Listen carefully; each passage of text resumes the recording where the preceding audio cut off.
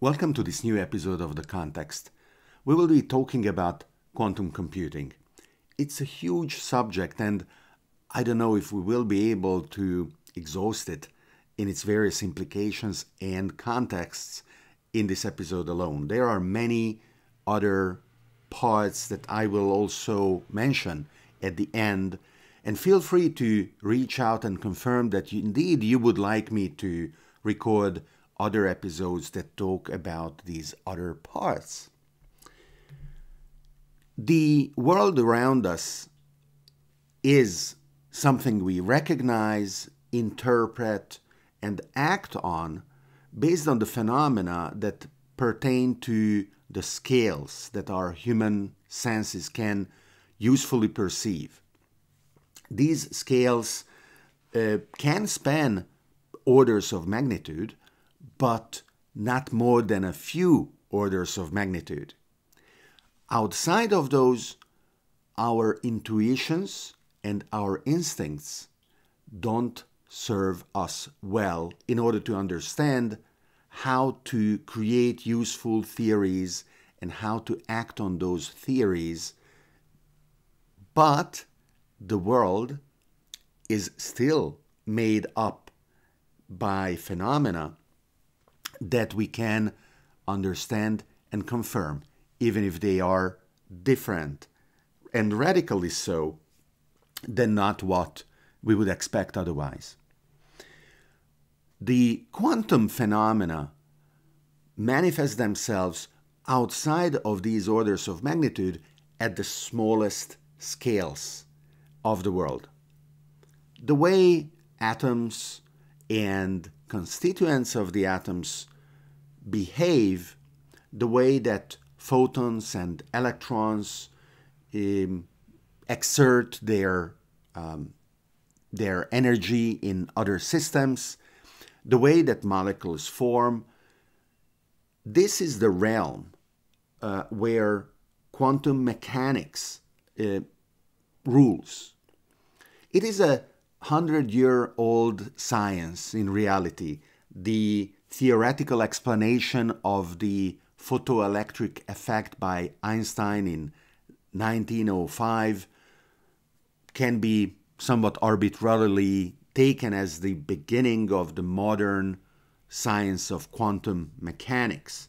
There were many other physicists, of course, that worked to put together this branch of science. The phenomena that I mentioned before that are counterintuitive include things like wave-particle duality, where it is not reasonable to say that the electron is a wave or that the electron is a particle, because the electron is kind of both.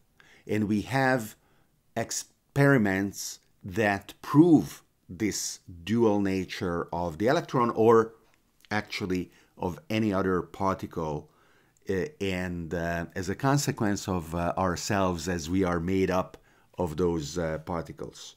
Or the Heisenberg uncertainty principle that says that we cannot measure at an arbitrary precision simultaneously the velocity vector and the position of an elementary particle, such as the electron, but there are minimal bounds to this precision. And if we measure the velocity vector, we will know how fast and in what direction the electron is going, but we will not know where it is. On the other hand, if we measure very precisely where it is in a given moment in time, we will not be able to tell where it is going to end up in the subsequent moments in time. It is very important to understand that these behaviors and these principles are not due to an insufficiently developed theoretical framework, and that we just need to work for another 100 years or 200 years in order to create a better version of quantum mechanics that will eliminate them. Actually, there have been experimental results confirming theoretical predictions that prove from an epistemological point of view that quantum mechanics is correct in its formulation, regardless of how counterintuitive it is, regardless of how classical logic is unable to parse how it works and its implications, and how some of the leading figures and authorities in physics dislike the fact that the universe is like this, including Einstein himself, that was looking for hidden variables that could explain away this set of phenomena, but he couldn't find them because they were not there. They are not there. And quantum electrodynamics, for example, which is the relativistic version of quantum mechanics applied to the behavior of electrons at high speeds, is one of the most precise scientific theories ever tested, to 10 parts in a billion. When you build a house or even a skyscraper, when you create very, very precise instruments, for example, for brain surgery, the matching between your designs and the execution of those designs will never reach that kind of precision. We have nothing in this world that is as precisely executed as quantum electrodynamics is able to make predictions that can be tested by experiments. So quantum phenomena are pretty well understood, and quantum mechanics is an incredibly successful set of theories matching experiments. And the nature of applied science, which is engineering, is such that it is, in this case, we have observed it can take some time before what we understand, what we analyze, is applied in everyday devices. How hard something is, of course, is one reason why this application can be delayed, but the opposite is also true. And especially in the design of electronic circuits, we were able to achieve incredible improvements by shrinking the size of our circuits, and we were allowed to keep ignoring, for the most part, quantum effects. The people who design the circuits and the software that helps them design these circuits don't take into account the behavior on the atomic scale of elementary particles, such as the electrons that do the work of electronic circuits. They didn't take into account this except at the foundries where people had to turn the designs into the effective physical instantiation, and where the chemical properties and the etching and the wavelengths of the light that masking the parts or hitting the parts of the circuits that are not masked allows the etching of the circuits. So the foundries were already making certain adjustments that were needed because of the quantum phenomena. But at today's generations of electronic circuits, which have feature sizes of 7 nanometers, and the next couple of generations will bring us to 5 and then 3 nanometers, these quantum effects will be harder and harder to ignore.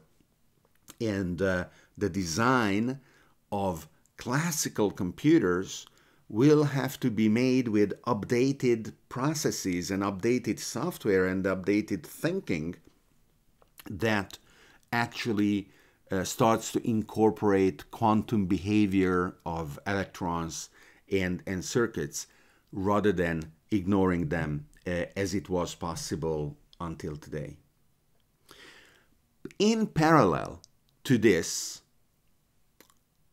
where people only take into account what happens in the quantum realm only when they are forced to, for the past 40, 50 years, there has been an initially theoretical, and then for the past 20 years and a little more, practical approach to build from the bottom up computers that take advantage directly of quantum phenomena. In particular, of two of these phenomena called superposition and entanglement. Superposition means that the parameters that we are measuring in a quantum system give out a particular value, but the system itself is able to hold a very large number of values of these parameters. Entanglement means that the ability to combine and hold the values for the parameters that we need of a system of multiple elementary particles in a quantum system extend to the entire system under certain conditions. And if we take together superposition and entanglement, and rather than being frightened by them and trying to hide them under the carpet, pretending that they don't exist, and hoping and crossing our fingers that our circuits and tools are not gonna have to take them into account, rather than doing that, if we say, wow, this is incredible, how can we take advantage of a new way of thinking about computers that can leverage this? Then we have a truly jolting technology in our hands. If you watched a previous episode of The Context entitled Jolting Technologies, you know that I refer with this term to those technologies that don't merely accelerate, but whose acceleration increases in time. The jolt is the first derivative of acceleration. It is an increasing rate of acceleration. And the reason why quantum technologies and quantum computing natively employing superposition and entanglement are jolting technologies is because they are super exponential. They take advantage of our ability to design circuits that is increasing exponentially, and at any given number of components, they are exponentially faster than not traditional computers that do not combine exponentially the individual components, where the programs that are executed take advantage of a linear increase at the increase of the number of components. So quantum technology is an inherently jolting technology. Quantum computing promises to soundly beat that kind of breathtaking improvement in power of our computers that we have come to expect over the course of the past decades in our mainframes, workstations, personal computers, mobile phones, Internet of Things sensor nodes. And quantum computers are going to go beyond this. But they are extremely delicate beasts, at least as we know them today. To keep a quantum computer with current architectures holding its superposition and entanglement, one of the particular approaches is to make these circuits superconducting, where the resistance of conductors disappears and where the electrons can interact in the circuits much better, and their interactions can be held in their desired quantum states for longer periods of time. Superconductors are available in many different types and many different features, but the common characteristic is that they require extremely cold temperatures. How cold? Some of you may know that temperature is statistically represented as the vibration of atoms, and from that it is easy to understand that the decrease of temperature is the slowing down of this vibration. And as you project this slowing down of the statistical vibration of atoms, you understand that there is a minimum temperature below which it is not possible to go. That is called absolute zero. Actually, you cannot even touch absolute zero because you can only go ever close to it. And then when you start measuring, the measurement itself warms up the thing that you are measuring. So absolute zero is a point that you never touch, but you get always ever closer to it. In the universe, in intergalactic space, there is also a statistical measure of temperature. We call it the background radiation of the universe, and it is about 3 degrees above the absolute zero, 3 degrees Kelvin. Absolute zero in the Celsius scale is minus 273.16 degrees. The step of Kelvin and Celsius is the same. So from the freezing temperature of water, you go down below zero to 273.16.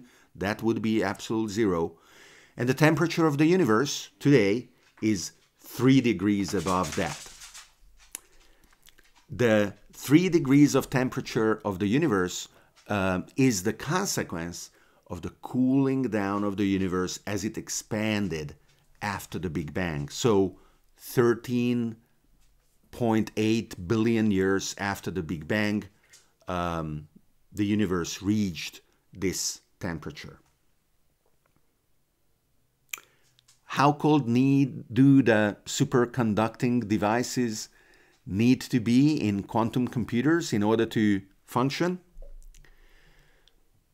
10 degrees Kelvin, 5 degrees Kelvin, 3 degrees Kelvin. They need to be 1/10,000ths of a degree. These are temperatures that are not present in any place in the universe. Nature and all the phenomena that nature produced did not find a way to generate these kinds of cold temperatures.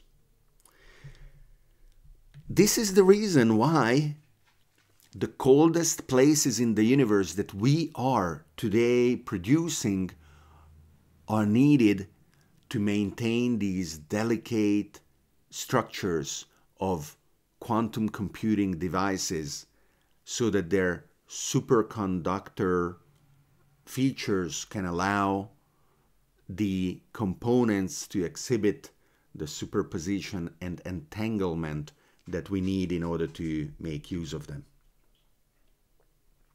The first supercomputer that was announced outside of academia in an industrial setting where you could put a few $1 million down and buy one was in 2007 by D-Wave Computers, a Canadian company. I was there at this presentation that was very exciting, very emotional, and also very controversial because D-Wave beat everybody and announced the availability of their computer, but a lot of the traditional participants who had a research program for the next 30 years were extremely critical and extremely skeptical of their announcement. The best was that D-Wave were mistaken. The worst was D-Wave was a fraud. I always felt that the proof was in the pudding.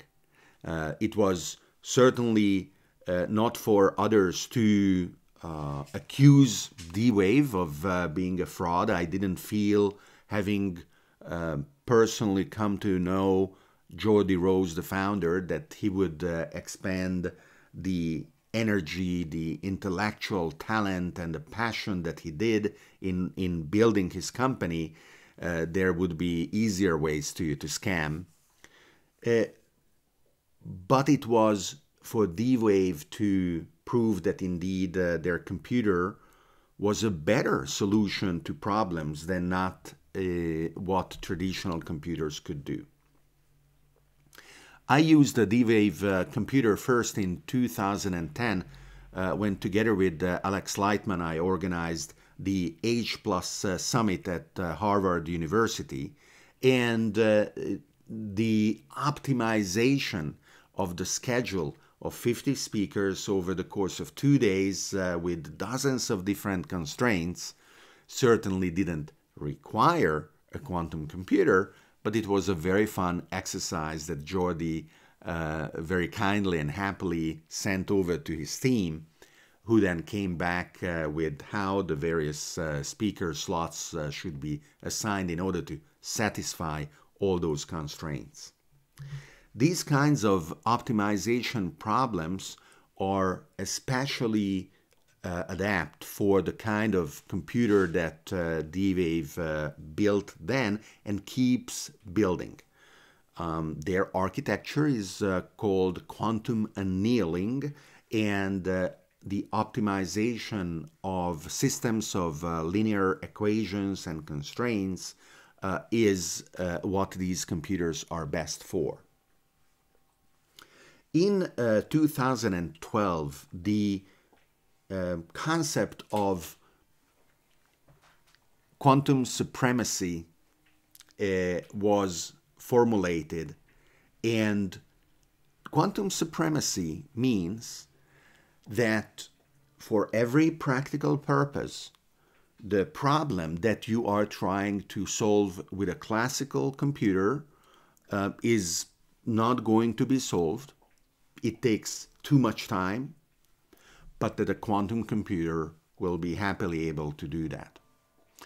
And quantum supremacy is the industry's benchmark to confirm that they have made the kind of breakthroughs for practical applications of quantum computers that are going to then make them desirable to be produced and sold and owned and managed.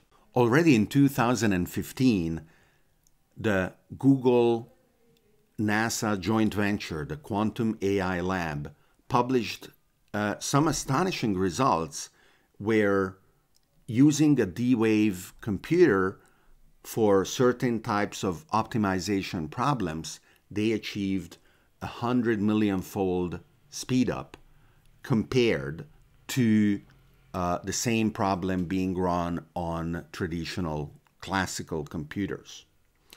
And in 2019, they are expected to officially announce to have achieved quantum supremacy on a different type of quantum computer made of 53 qubits, the units of quantum computing. And this computer, at the announcement, is expected that we will learn to have achieved a trillion-fold, 1,000 billion-fold speed up compared to a classical computer working on the same type of problem. Now, whether we are talking about the toy problem of my optimization of conference speakers, or we are talking about the two problems that Google in 2015 and in 2019 threw at their quantum computers, we are still talking about uses that are specially designed for the quantum computer to be better at.